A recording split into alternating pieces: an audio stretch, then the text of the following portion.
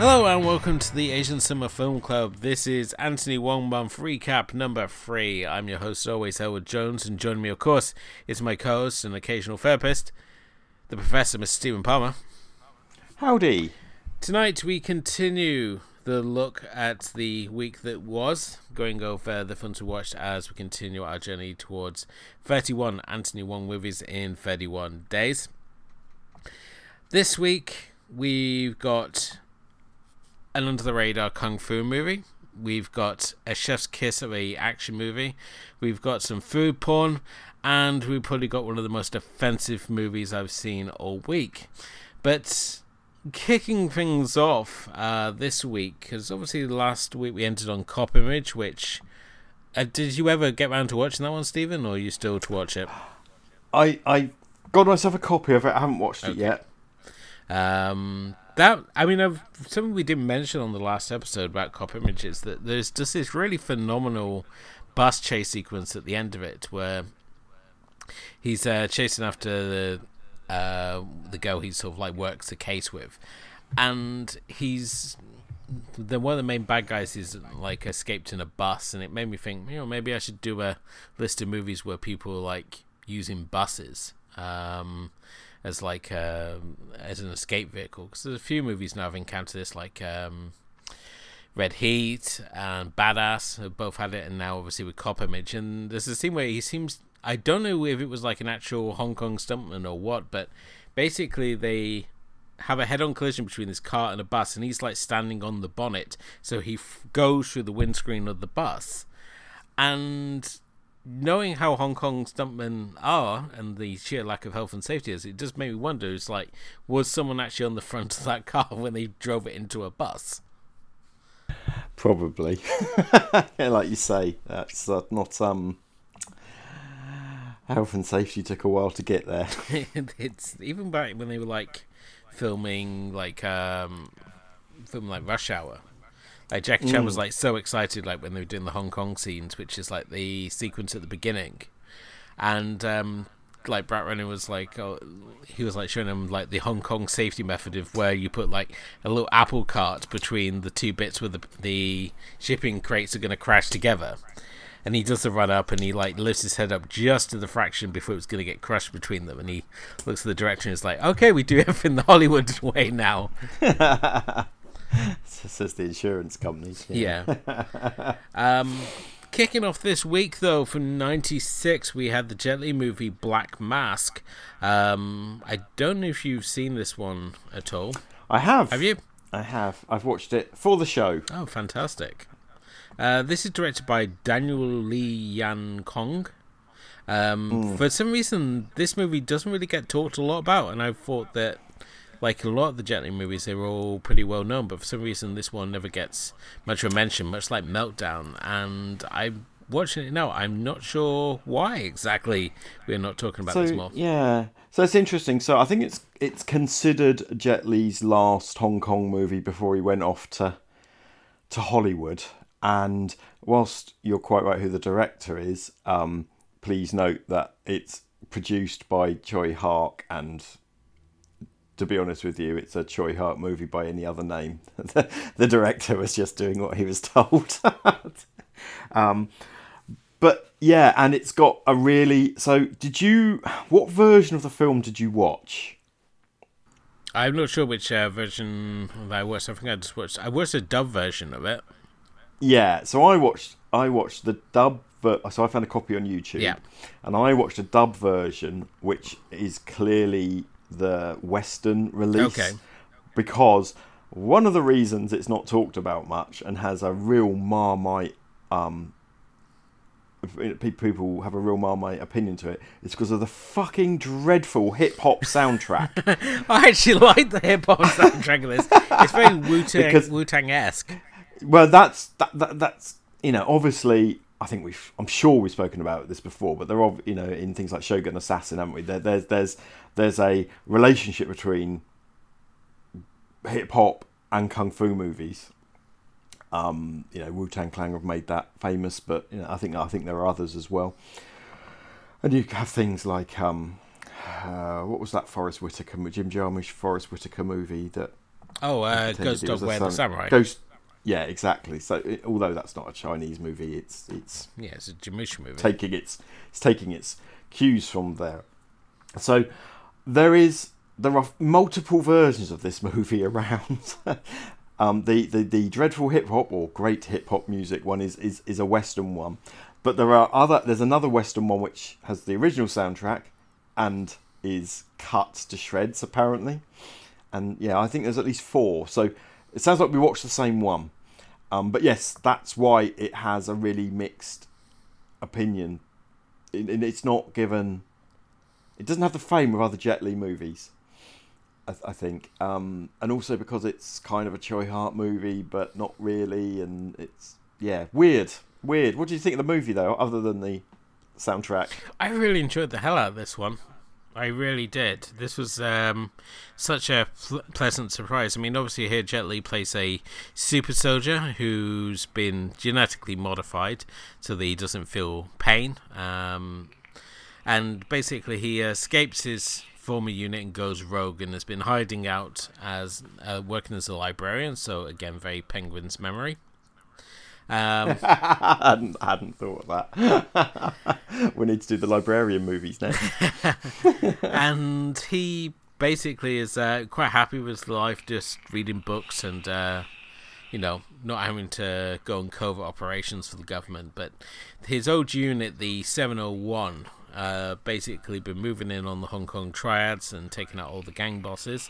One of which includes Anthony Wong as a really kinky triad boss who wears nothing but boxers and a see-through raincoat.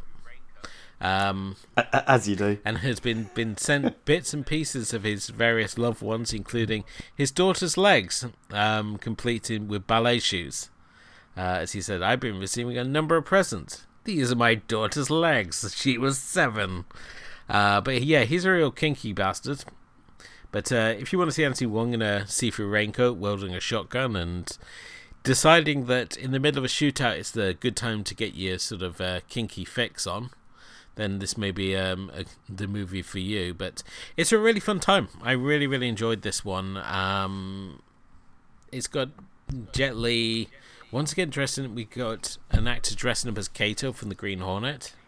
Although with corrugated cardboard, the mask's made out of, a bit weird. Yeah, he also teams up with Lu Ching-wan's Inspector Rock, who's kind of like a badass cop who plays by his own rules. So it's great the fact that you've got the badass cop who is all about guns. You've got Jet Li handles all the ass kicking, so it earns that moniker of "they kill you all kinds of dead."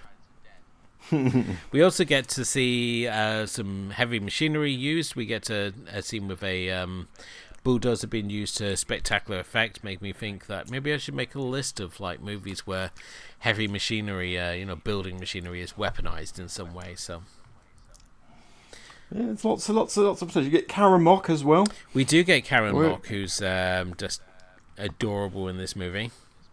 We also get this really bizarre sequence where she gets kidnapped by the title of Black Mask, and his idea of being a good host is to basically keep her handcuffed, give her a video game controller, and say, "Here, play this if you get bored," despite her hands being behind her back.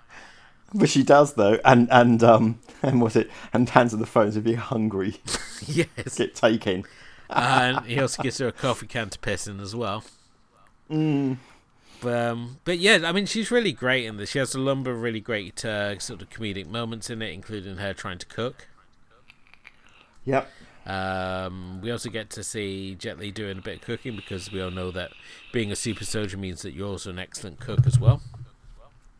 That's what they teach you in the army, isn't it? It is. It's not all rations, it's all Michelin-style cooking.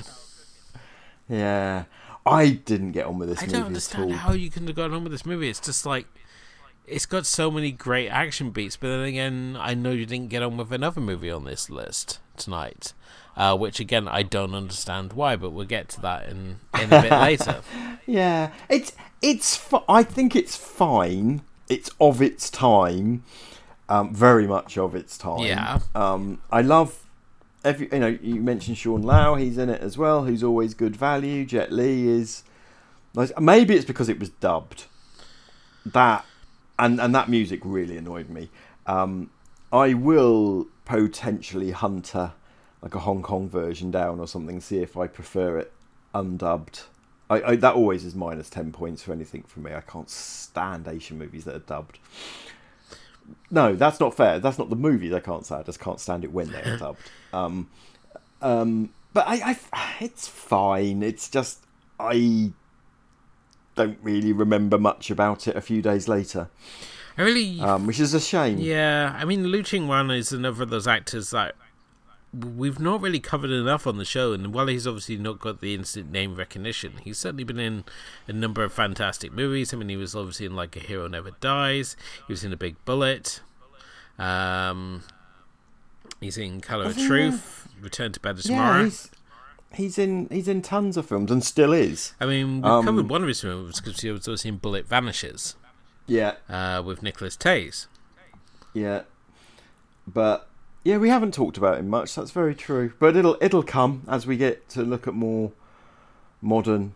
He is one of the, along with Louis Koo and people like that. He's in pretty much anything that's made in Hong Kong movies these days. But he's good. He's good. He's in some weird old movies as well. Is he not in Mad Detective? He's in Mad Detective, yeah. Yeah. I'm just trying to think where else I've seen him. He's in Shockwave. He's in that Fireman one as well, which is on my list of films to watch from.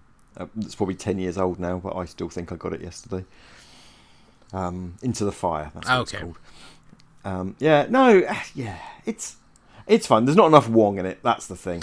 I love as well that when you look for his filmography, and you can tell the ones which are all VCD because they have the huge DVD across the title. Yeah, I mean he's been going a while. Yeah. Oh yeah, I mean you can see he's worked with a number of key sort of actors and directors. I mean he's in Police Story 2, which is obviously the Jackie Chan follow up. He's in My Left Eye Sees Ghosts, which I know you talked about before. He is. He's the lead in that. Yes. Well, he's the male lead, the ghost. Yeah. So we will obviously be talking more about his career over the course of this month because there's a few titles on his filmography that sort of cross over, but definitely someone that we need to be covering more on the show, I think. Indeed, I think he's one of those. He leads movies, so he's a proper film star, but he's not as well known in the West as obviously we have our martial arty people, your Jet Li's and your Jackie Chan's and the like. But there are also that there's the sort of that young breed we talked about last time. Sean Yu and who's the other fella that's in Nicholas Taze, who you just mentioned. There's people like that sort of younger breed. But Sean Lau comes from this. He sort of crosses both the Heavenly Kings period, the Andy Laus and the. And that lot, and the newer guys, and is still going. So yeah, he's definitely someone we need to take more of a look at. Would you say it's sort of changed now? Because before, back in the day, it used to be that you could only have the one actor who was sort of breaking through at any one time. I mean, obviously, Bruce Lee paved the way for Jackie Chan, who paved the way for did we say Chow Yun-fat, who then was led the way for Jet Li, and then now Donnie Yen. But with us obviously becoming more sort of multicultural in our cinema viewings these days, especially with the likes of Bong Joon-ho and Park Chan-wook suddenly getting sort of name recognition without with people outside of the foreign cinema fans. Do we still have this sort of status where only certain actors are coming through? More so, especially with with China obviously funding so many productions now, which mean that we have to have Chinese actors like Liu Bingbing, who obviously turned up in the Meg. I mean, you have this concept of... So I think there's two answers to that. One is, with martial arts films being probably the one genre that sort of breaks across, yeah? It does always feel like there's one main person, and you've named them, Bruce Lee, Jackie Chan, Jet Li, Donnie Yen. And then there'll be a whole bunch of others, maybe sort of people who's the guy who took over from Jet Li in the Once Upon a Time China movies? I want to say Vincent Koch, but it can't be Vincent Koch. that would be silly. But I've forgotten his name. But he never made it across, even though he's in tons of movies. So you have that. I do feel we're always after that poster boy for action, for martial arts movies. And Donnie Yen is still there. And others sort of float around, but they never seem to make that break. Even when Donnie went off and did some more acting type roles rather than just that. So there's that. And then in China and sort of the Chinese diaspora, you have this concept of there's always 4 people, whether they're male actors or female actresses or just actors, but males and females. The Chinese always have 4 is a lucky number. So we have this concept of so the original 4 Heavenly Kings in Hong Kong was Jackie Chung, Andy Lau, Leon Lei and Aaron Kwok, and they were just in everything of that time. And then we had another 4 which included oh crikey, I can't remember, people like Nick Say and Edison Chen, people like that. And then in the female world, you absolutely have that as well. And that's why you see people like... So you talked about Li Bingbing, yeah? Appearing in Meg and things like that. And Fan Bingbing, no relation. Appearing in the Tax X-Files Court. films. Yeah, and Mimi, I can't remember her surname, but or family name. There's always 4 that the Chinese entertainment press are pushing at us at any one time. And there seems to be... And it seems to turn over more quickly as well.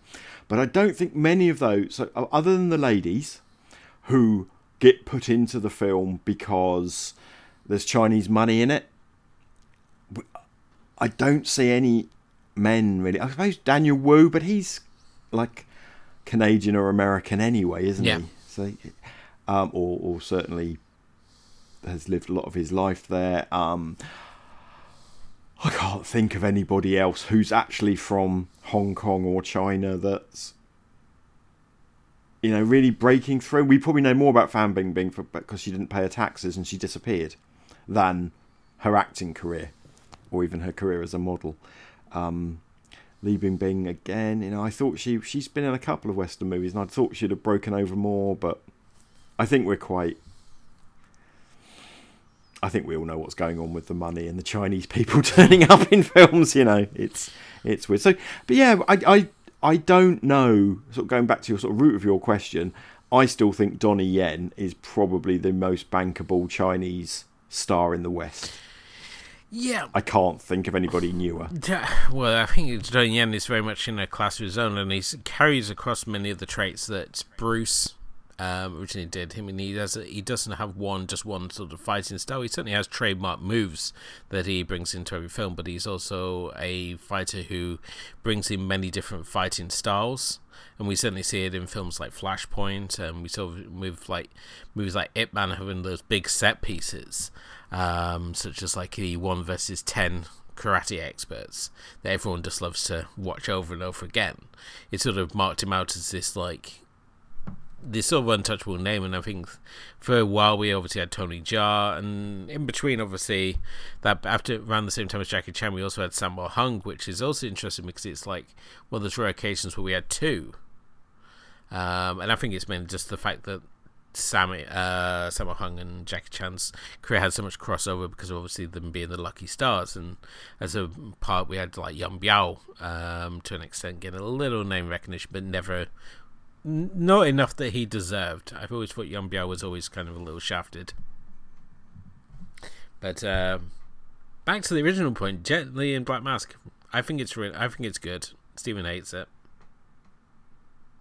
I don't hate it. I'm mad about it. He's just like, I hate fun in action movies. I want everything to be like serious and Dao, and but no.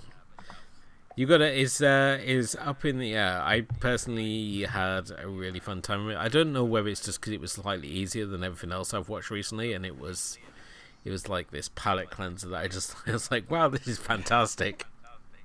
Yeah, it's all full of crazy angles and great stunts, and there's a real sort of a weird sort of almost steampunky vibe to it as well. There's nothing steampunky about it, but you know what I mean, or cyberpunky. There's something about it that makes it feel both of its time and kind of fresh. It doesn't feel like a lot of Hong Kong films. Yeah. I'll give it that. It's got a certain visual flair to it, but obviously limited by the Hong Kong budget. But yeah, it's fine. I'm not going to be mean to it. Okay.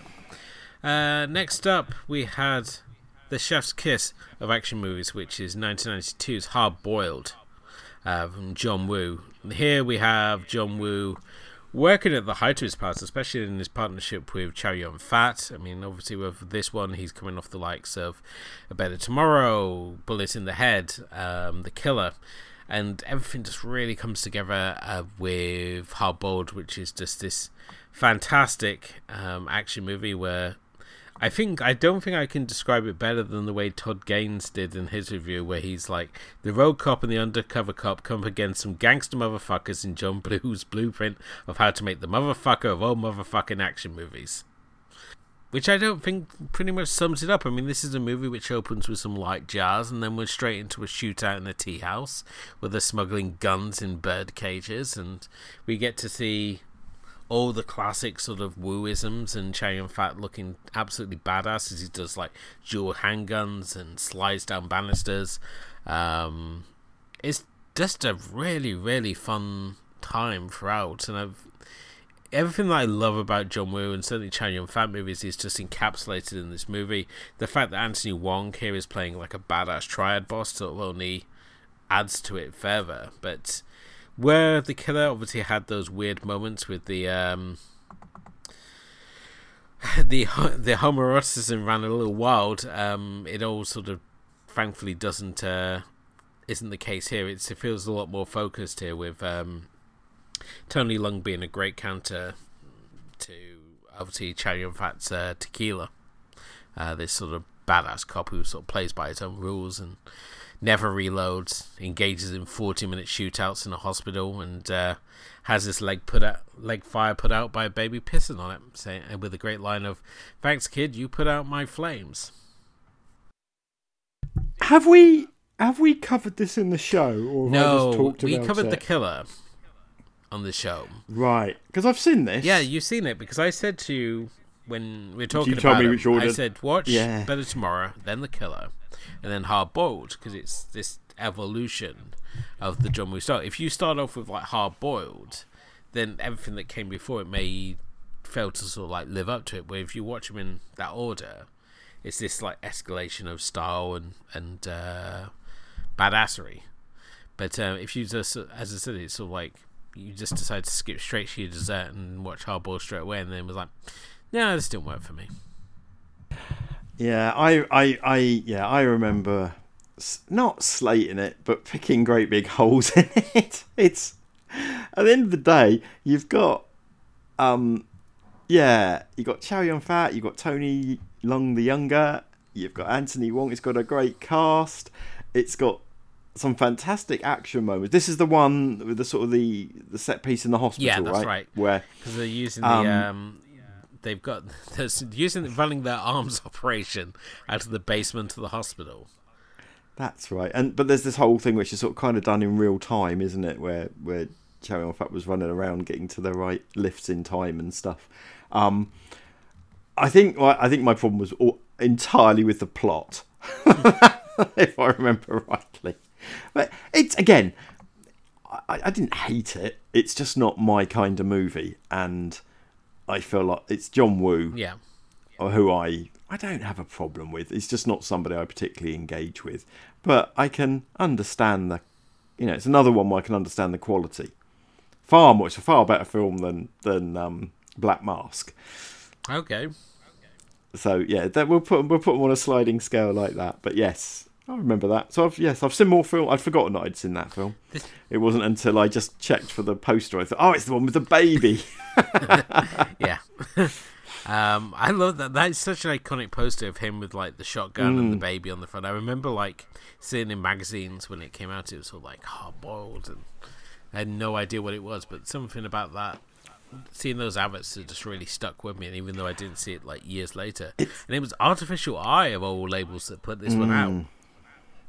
Also, I now remember he's like John Woo himself is in it, isn't he? As a bar owner or something. Yes, he's the bartender. Yeah, that's right. Yes, I remember this. Yeah, it's fine. You can also play the sequel Stranglehold if you're on a 360 or PlayStation 3. That's right. Which is yes, I remember fantastic. You get to do you play tequila, you can do all the slides down the banisters, you can dual wield pistols, you engage in shootouts in a tea house and a museum and a dock. There's an achievement point for 1,000 bullets fired, which you will achieve in the second level. It's so good. Yeah, never played it, but I'm aware the sequel is a computer game in a much better way than Enter the Matrix ever was. And you say that, but I really enjoyed Enter the Matrix as well. I never played Path of Neo. Oh God, it was shite. And John Woo again turns up as a bartender. That's a hidden achievement point. Oh really? Yeah. Okay. He's like in the special features menu. You go down into the bar and it's like John Woo's there, the bartender, and it's like comes up with "Found John." Maybe I'll have to find a copy from my 360. You'd love it. It's great. Cool. And Chow Yun-fat does like the voices. If you get the special edition, it shows all like the behind the scenes stuff as well, and you get a copy of Hard Boiled in there as well. And it's a nice steelbook case. Gotcha. Yeah. And Chow Yun-fat is just as cool as he is in the movies. Well, he is cool, isn't he? Let's face it. So, I just think when we like talk about like, oh, we'd be like so cool to like interview Chow Yun-fat, it's like once we met him and he was having an off day, how much would that like destroy our perception? It's like why we never meet anyone. It's like when they're like saying, "Oh, you should get like try and get Anthony Wong on because he's like obviously speaks English, so that would be really really helpful." And it's like again, what if Anthony Wong wasn't this great guy we have in our mind that he is? That would be just really crushing. It would. Luckily, we know he's a decent guy. So, but yeah, I mean, obviously this is in the 90s, so Wong only gets to play villains. Yeah, on the whole, as we're discovering. But he has a really cool death scene where he gets a bullet in the head.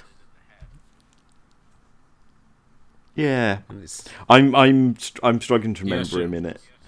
I'm remembering there's a scene with doves, but then that's every John Woo movie.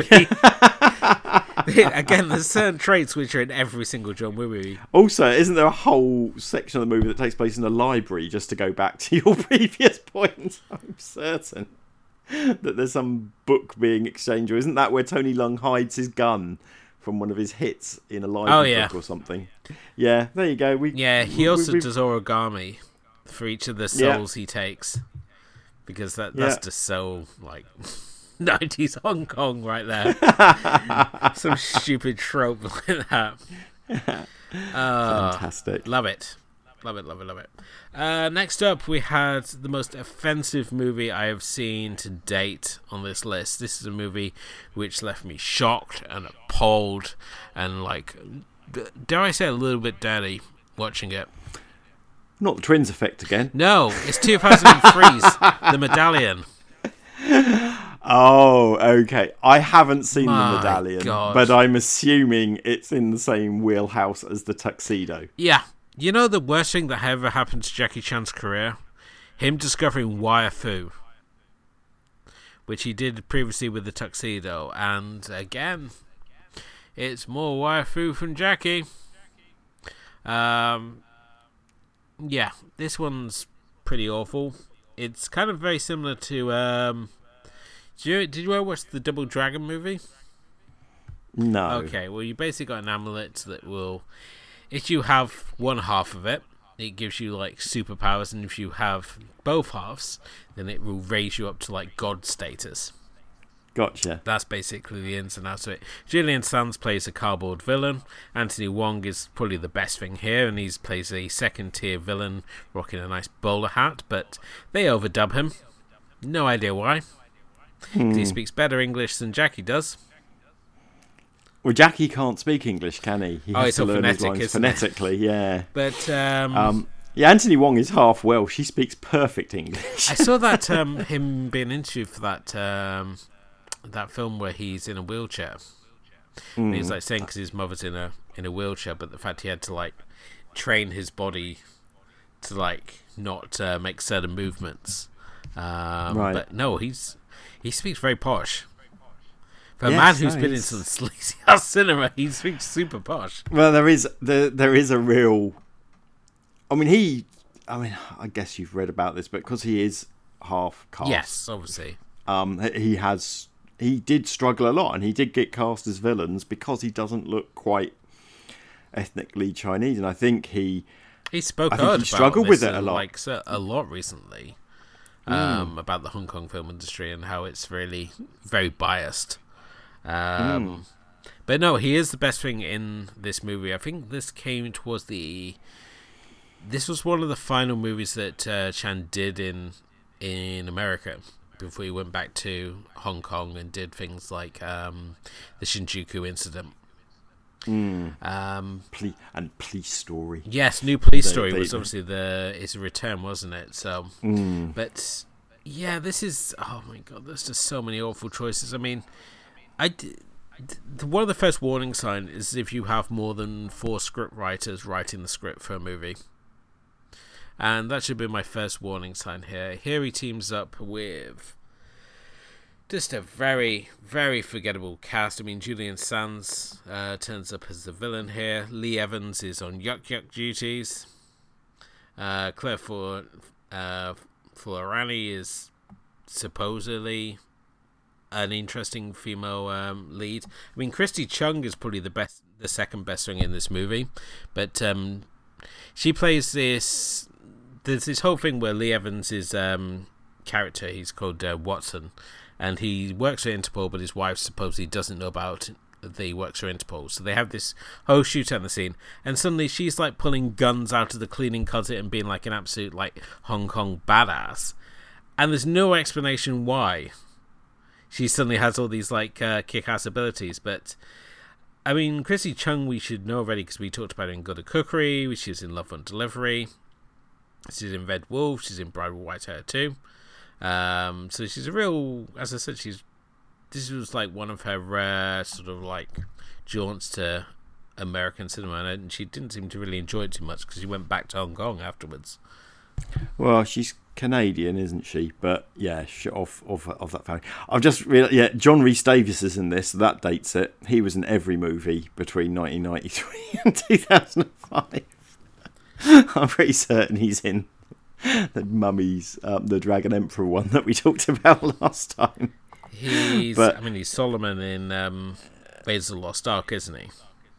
He is, yeah. He's, maybe I'll need to bring it back another 10 years back, sort of 1983 to 2003. He's basically like the go-to guy if you don't want someone as loud as Brian Blessed in your movie.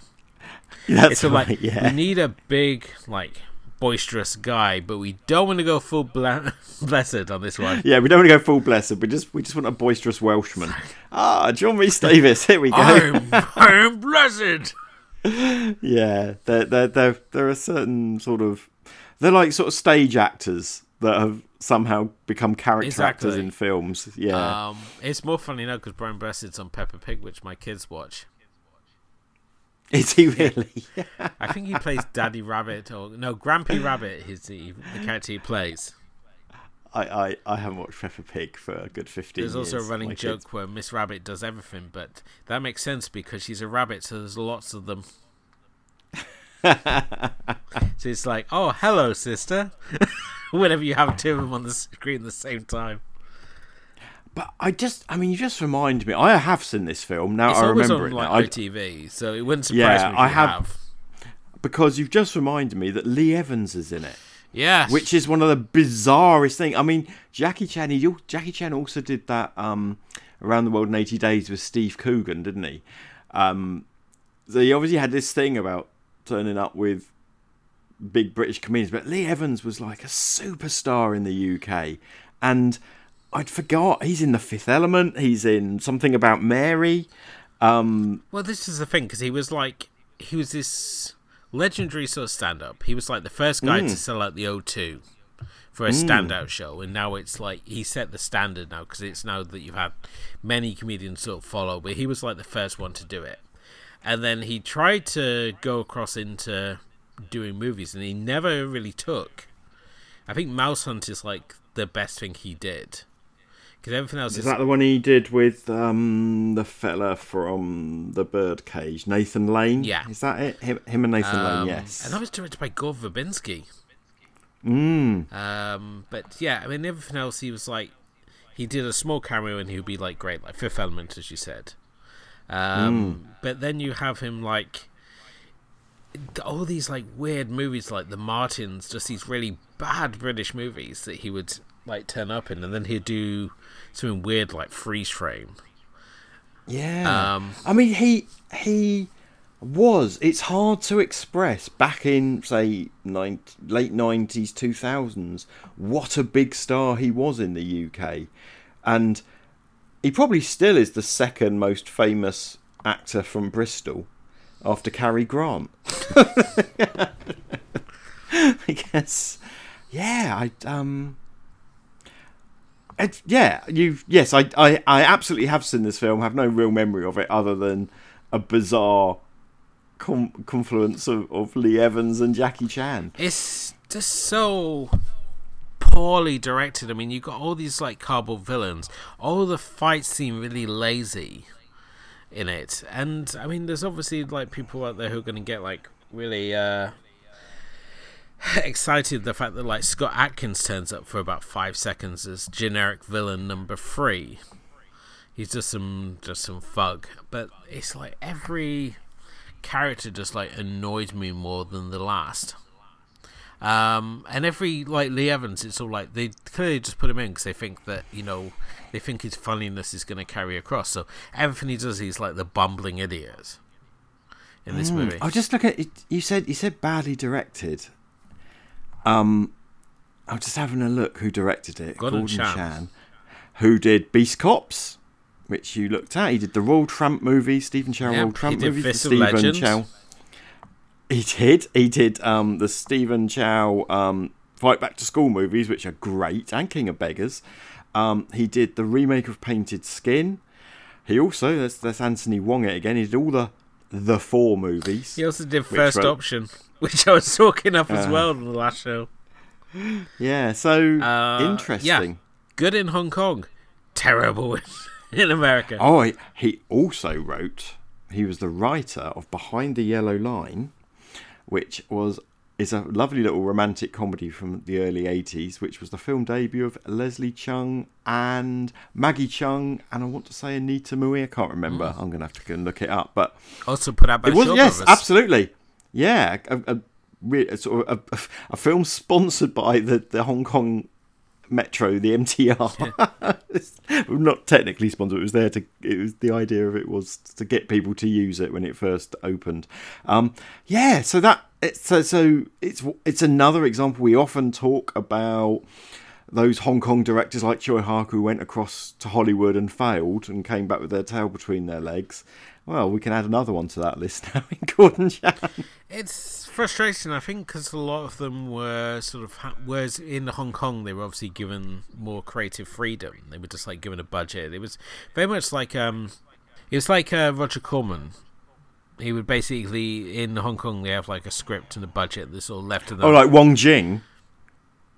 Yeah. Is that who you're thinking of? The guy who did, like, the Naked Killer movies and stuff like that. I was just thinking more just the fact that in like Hong Kong these directors are sort of left to their own devices, whereas in Hollywood it's sure. like it's all micromanaged, and this is why we end up. Well, with we trash saw like this. and we saw that with the 3 big Korean directors who, you know, I suppose, you know, Park Chan-wook kind of did okay with Stoker, but Kim Ji-woon and the Arnie film that he did. Last Stand, did never work in. Yeah, which I quite liked. The Last Stand as well. But his experience working in Hollywood was so horrible, he never came back again. Yeah. And did Did Bong not do a Western He did. movie? He did Snowpiercer, but that was with the That's right, Weinsteins. And Again. at least he Again. decided to get one over on the Weinsteins by fighting for the fish sequence. Saying his father was like a fisherman, and this was a tribute to him, which was a complete lie. When the Weinsteins found out, they screwed him over on distribution. Yeah, but Choi Hark and a couple of those Hong Kong directors, those really, the ones that had those great films of like the 80s and the early 90s went over. John Woo, I suppose we could include in that. It never really happened for John Woo over in the States. Not to a great degree. The one that it worked for, I think the head and shoulders above everybody, was Ang Lee. Oh no, he's Taiwanese, but he has managed to eke out a career in both hemispheres, whatever the a vertical hemisphere is. I don't know, the east and the west, but not many others have succeeded. No.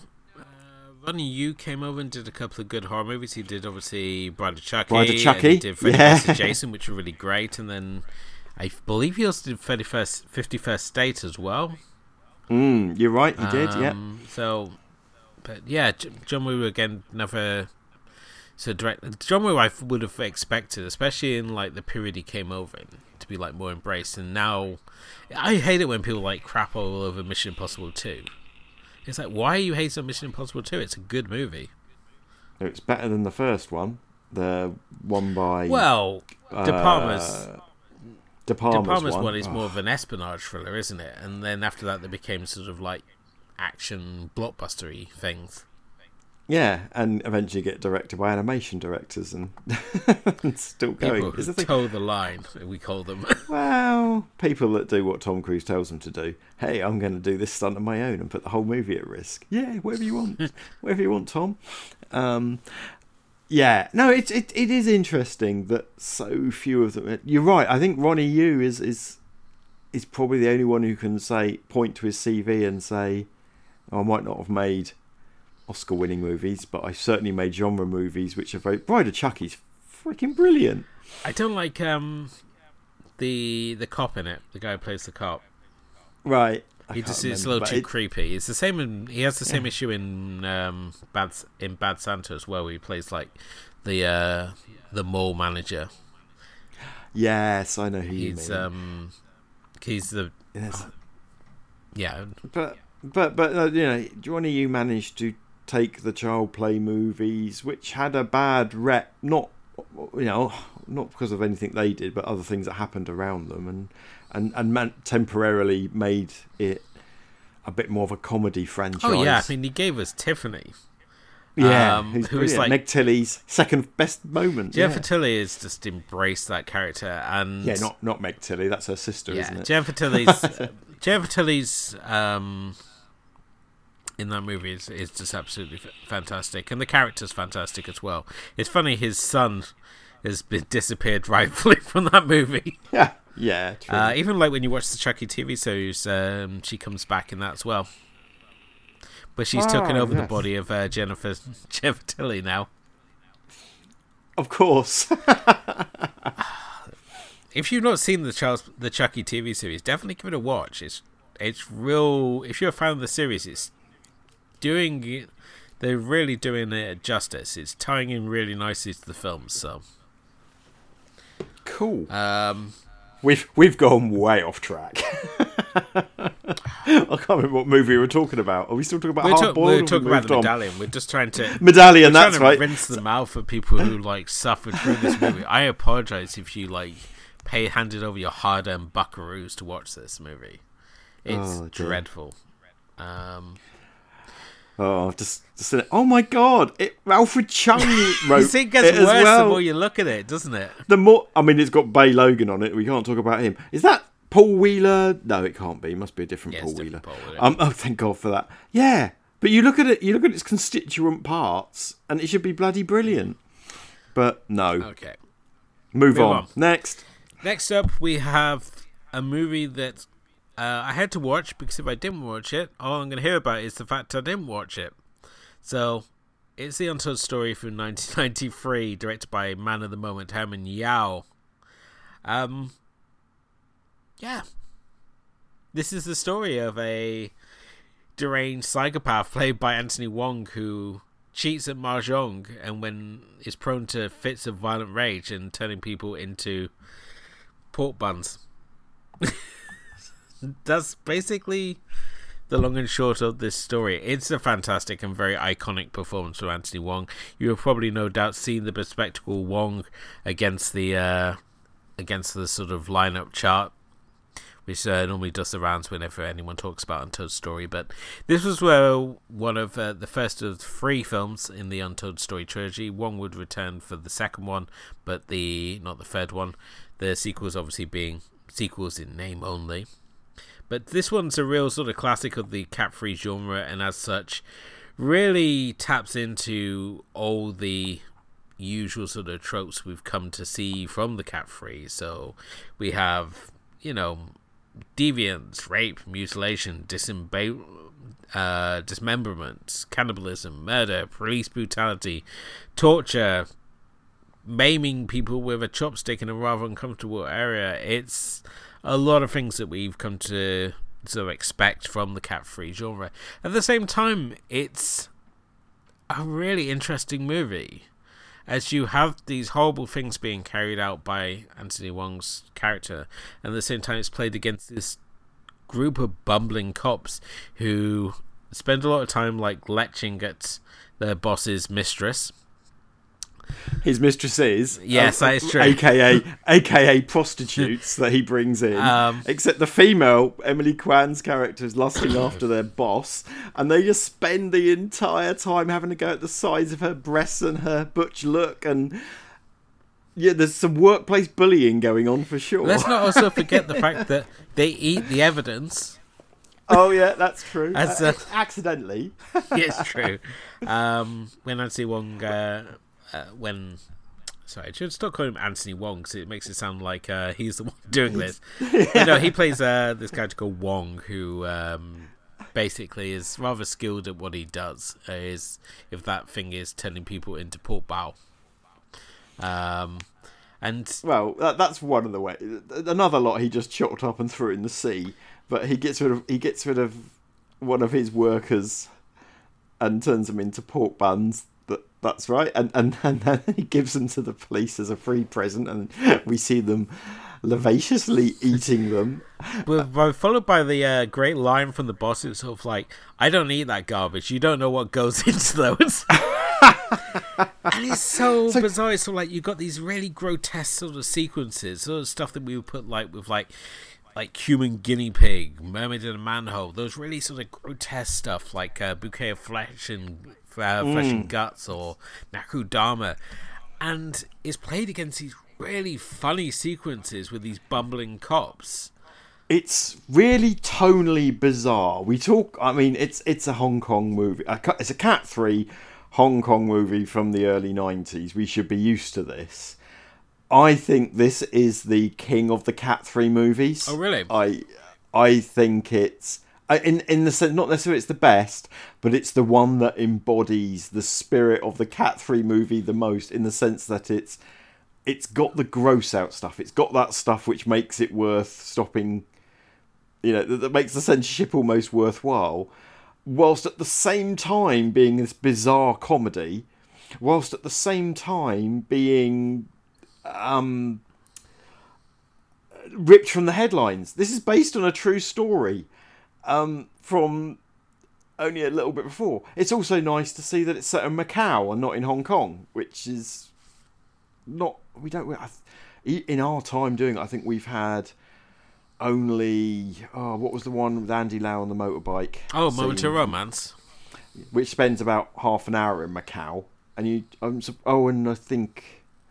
maybe God of Gamblers maybe taken part a bit in Macau as well, thinking about it. But, the island next door, which has whereas Hong Kong has this British influence, Macau has this Portuguese influence in terms of its culture and its architecture and its food and things. So it's nice to be somewhere else, I think. But it's gross out but it's also got that humour. Some Cat 3 movies are pretty po-faced about their gross outness. This isn't. Because Emily Kwan, who plays the Beau, the female police, she's in one of them where she just gets tortured the entire fucking movie. And it's charmless. This has got a bizarre amount of charm, except, although it's, you know, it's kind of based on this. There really were people murdered at a restaurant called the Eight Immortals restaurant. That's a real thing that happened. The cannibalism stuff is just not true. It's Hong Kong tabloid sensationalism. But Herman Yao, as we said a couple of episodes ago, takes something like Taxi Hunter. Yeah. Takes something that's happened locally and turns it into something else. And everything's dialed up to 11. And Wong is just fucking amazing. He's just this wild-eyed psychopath. There's never any doubt, is it? He's a psycho. From the weird opening scene where he burns someone to death in oh yeah, that's kind an of slow-mo incredible full body burn that we see at the start. Yeah. And this is again over him being accused of cheating at Mahjong, which is one of the which recurring traits. he denies. He denies every time he's accused of it and ends up killing somebody. He does. But in the restaurants that's where he first off he kills the chef and then he kills the waitress, and then next thing we got the sign out the front that says waitress and cook wanted. And I mean, he gets arrested really early on in the movie, and it then becomes about the police trying to force the confession out of him, where we find out how he came to take over the restaurant. Because he makes all these claims like the original owner sold it to him and that the family sort of moved on, but he has all these bits and pieces that he hasn't got rid of. And it all sort of builds. We get, obviously, the police doing some torturing because this is cat-free. And we obviously build up to the big reveal.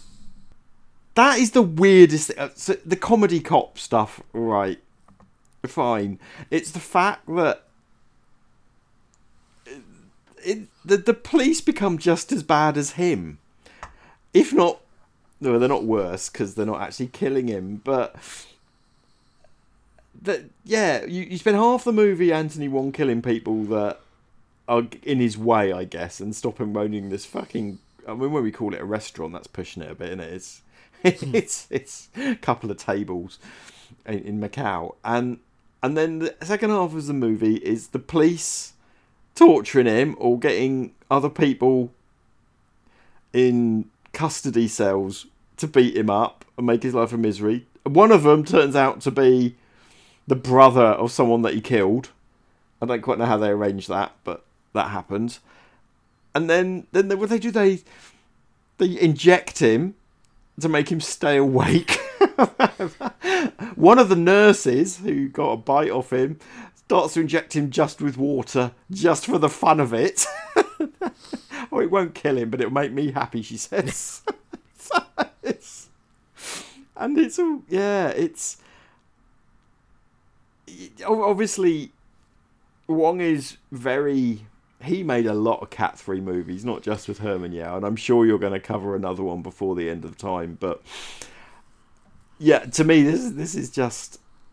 If I wanted to show somebody what a Cat 3 movie really was, it would be this, because it's just not just nasty, it's got other shit going on as well. Oh, I mean, it's certainly nasty in places. I think the murder of the waitress it was a real jarring sequence, and I mean, certainly they tried to shock us with the food preparation sequences, but for myself, that doesn't really faze me.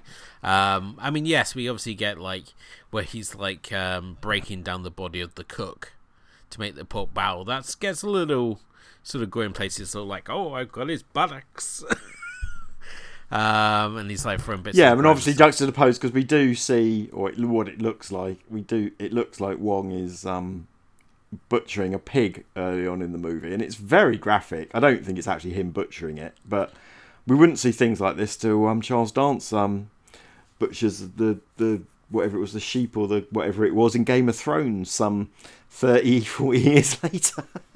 It's very hard to tell whether it's actually Wong doing the cooking or not, because it's very well shot, as in they had just opposed the shot. So Yeah, I mean, it's again, we'll talk about this time and time again. Herman Yao is a fucking great director. Oh, unquestionably so, and I think and I've only gone up in my estimation because you obviously associate Herman Yao so much with Cat 3. And he's so much more than that, and he was so much better than that. Well, no, not better than that, because there's nothing fundamentally wrong with Cat 3 films as long as you understand what you're getting in for. But I think, it's easy to be sniffy about them. And I think certainly the partnership he has with Anthony Wong is just so overlooked. I mean, we obviously talk about the great directing partnerships like Scorsese and De Niro, and Scorsese and DiCaprio. Samuel Jackson and Tarantino. Yeah, and we never talk about Herman Yao and Anthony Wong because they did so many movies together, and they're always they just have worked so well together. They do, and you looked at a film, the Ip Man movie that they did together. How far apart from Untold Story could that movie be? Exactly. But they're just two people who. Yeah, Herman Yao is my second favourite Hong Kong director, I think. And his CV is so diverse. But even this, I watched this afternoon in preparation because I knew you'd watched it. And it's just, I've watched a lot of gory movies. You mentioned a whole bunch of Japanese gore movies there, didn't you? And none of them are as well made as this. Although it's clearly been made on a budget, blah, blah, blah. Wong is fantastic. I mean, again, this is the same guy that plays an aging cancer-ridden Ip Man. But it's really hard to show that they're the same person, but they look exactly the same. His eyes are like open all the time, and we've all met somebody as angry as the character Wong, haven't we? Hopefully, that the people that we've met. Yeah, I mean, are it's not chopping just the fact people he's up. angry; he's also an angry paranoid psychopath, which is also never good. Yeah, and we obviously it has like this sort of grindhouse element to it, and a lot of it's played for laughs. But at the same time, they pick up on a lot of interesting sort of traits. The fact that they note the fact the waitress was scared of Wong, and it's like these little details that they throw in. It's just bizarre, like tonally, some of the stuff that they also throw in there. So it's just like, as you said already, with the female officer, and it's sort of like the fact that she dresses very masculine. So she turns up one day like in a dress and stuff just to get the attention of them and show that she can dress more feminine. So, and you're thinking, well, this is the same movie where people are getting turned into pork bow. It just totally just the only thing which bothers me is that rape scene. But again, we've talked about this before. The 80s, 90s Hong Kong cinema's relationship with violence against women is troublesome. Violence against women is always difficult to watch, though. Regardless of where you watch it, I think it's just one of those things that it is difficult to watch unless obviously if it's on like an equal setting. So if you like watching kung fu movies, so things like Come Drink With Me, that's a completely different thing. But men being brutalized in women is just, it's never fun. It's never fun, and Hong Kong cinema in a period of time had a relationship that doesn't play well today. We're not being woke about it. It's pretty fucking gross what he does. but then he also of course beheads a 7-year-old child in this. That nobody ever talks about that, do they? No, they don't. So yeah, he's not meant to be a hero, and it is. Yeah, like I said, it's just a bit weird how they almost try and make him almost sympathetic for periods of time. I just think it's a great movie. And yeah, if I was going to show somebody a Cat 3 movie, this would be the one. I'll probably lose them as a friend, but. Rounding out this week, because I haven't seen another film, but I'm going to take it on to the next recap, which will make more sense when you listen to that one. But rounding up this roundup, that works, is Cook Up a Storm. This is from 2017, directed by Raymond Yip Wei Man, who, again, another director whose name might not jump out at you, but he did do The Warlords with Jet Li, which was the movie after Fearless. He went after when he said, "I'm done with like martial arts movies," and then made The Warlords, which he was like, "No, this is a historical movie, so this is different." Of course, it is. It's really good, but it is exactly the same. He also did Phantom of the Theatre as well. Oh, I've never seen that. That's a film I want to see. Add it on the list. Indeed. I think I couldn't buy a copy of it with an English subtitle. Okay. But it was well reviewed, and it seems to be set in my favourite time period. So Cooker was still rounds up this evening's viewing from 2017. This one plays very similar to God of Cookery, but without the laughs. Here Nicholas Tay plays a Cantonese street cook who's in a rivalry with the French-trained Michelin-starred chef, here played by Guy Yu. Yep. All right. That'll do. But basically, he's having conquered Europe. He turns down the executive chef position to return to Hong Kong to bring the 3-star Michelin chef style cooking to Hong Kong. What follows with is the two facing off with their sort of rival styles, while at the same time finding a much needed sort of respect for each other's sort of style of their love of cooking. At the same time, Anthony Wong turns up as another complicated father figure, so I guess we could call this initial D, but with cooking.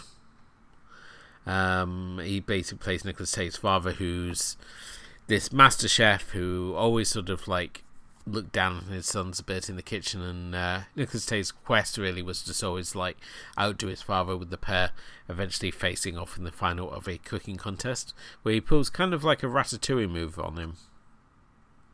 But yeah, I really enjoyed this one. It's some fun food porn there for you.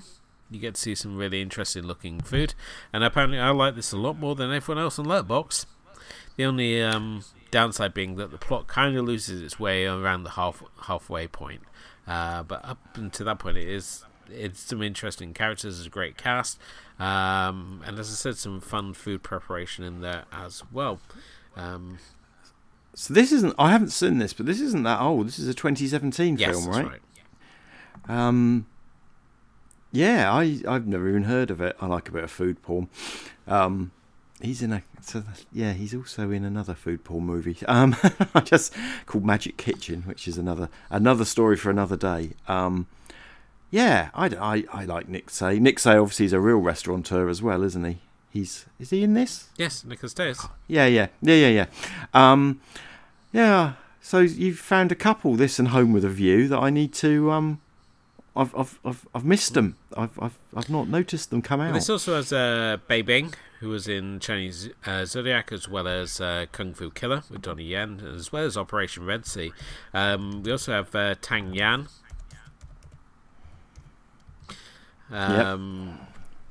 Who's also in a couple of movies with Jackie Chan, such like Kung Fu Master, and basically just spends a lot of time just like standing there looking pretty.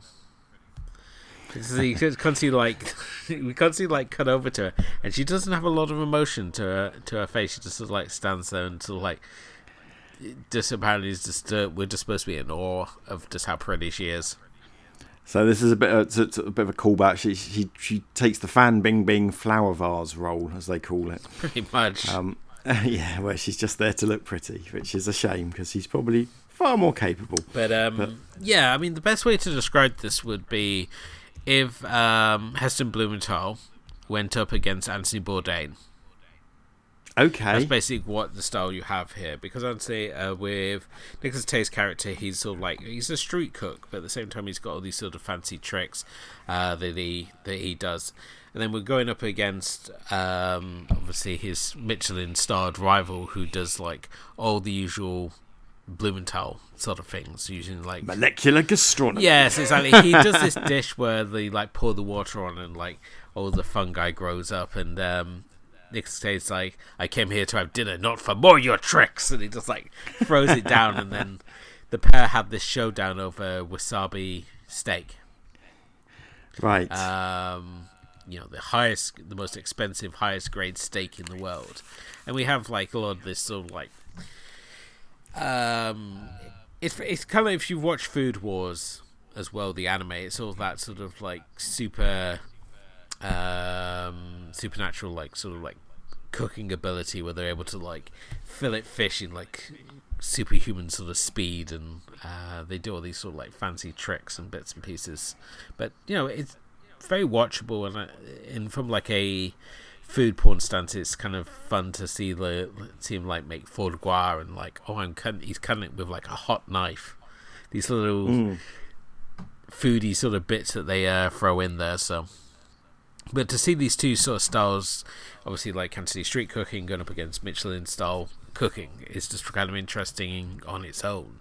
The fact that you've got this rivalry between two cooks puts it again in that sort of great category of movies, things like The Duelist, where you've got people of exceptional skill battling against each other for their own sort of professional rivalry. But I personally really enjoyed it. It's, as I said, it's very similar to Food Wars and God of Cookery, which we reviewed way back in the day of the show. So way back in the day, indeed. Which I think we both enjoyed. I chose it. I love God of Cookery, a Stephen Chow film, isn't it?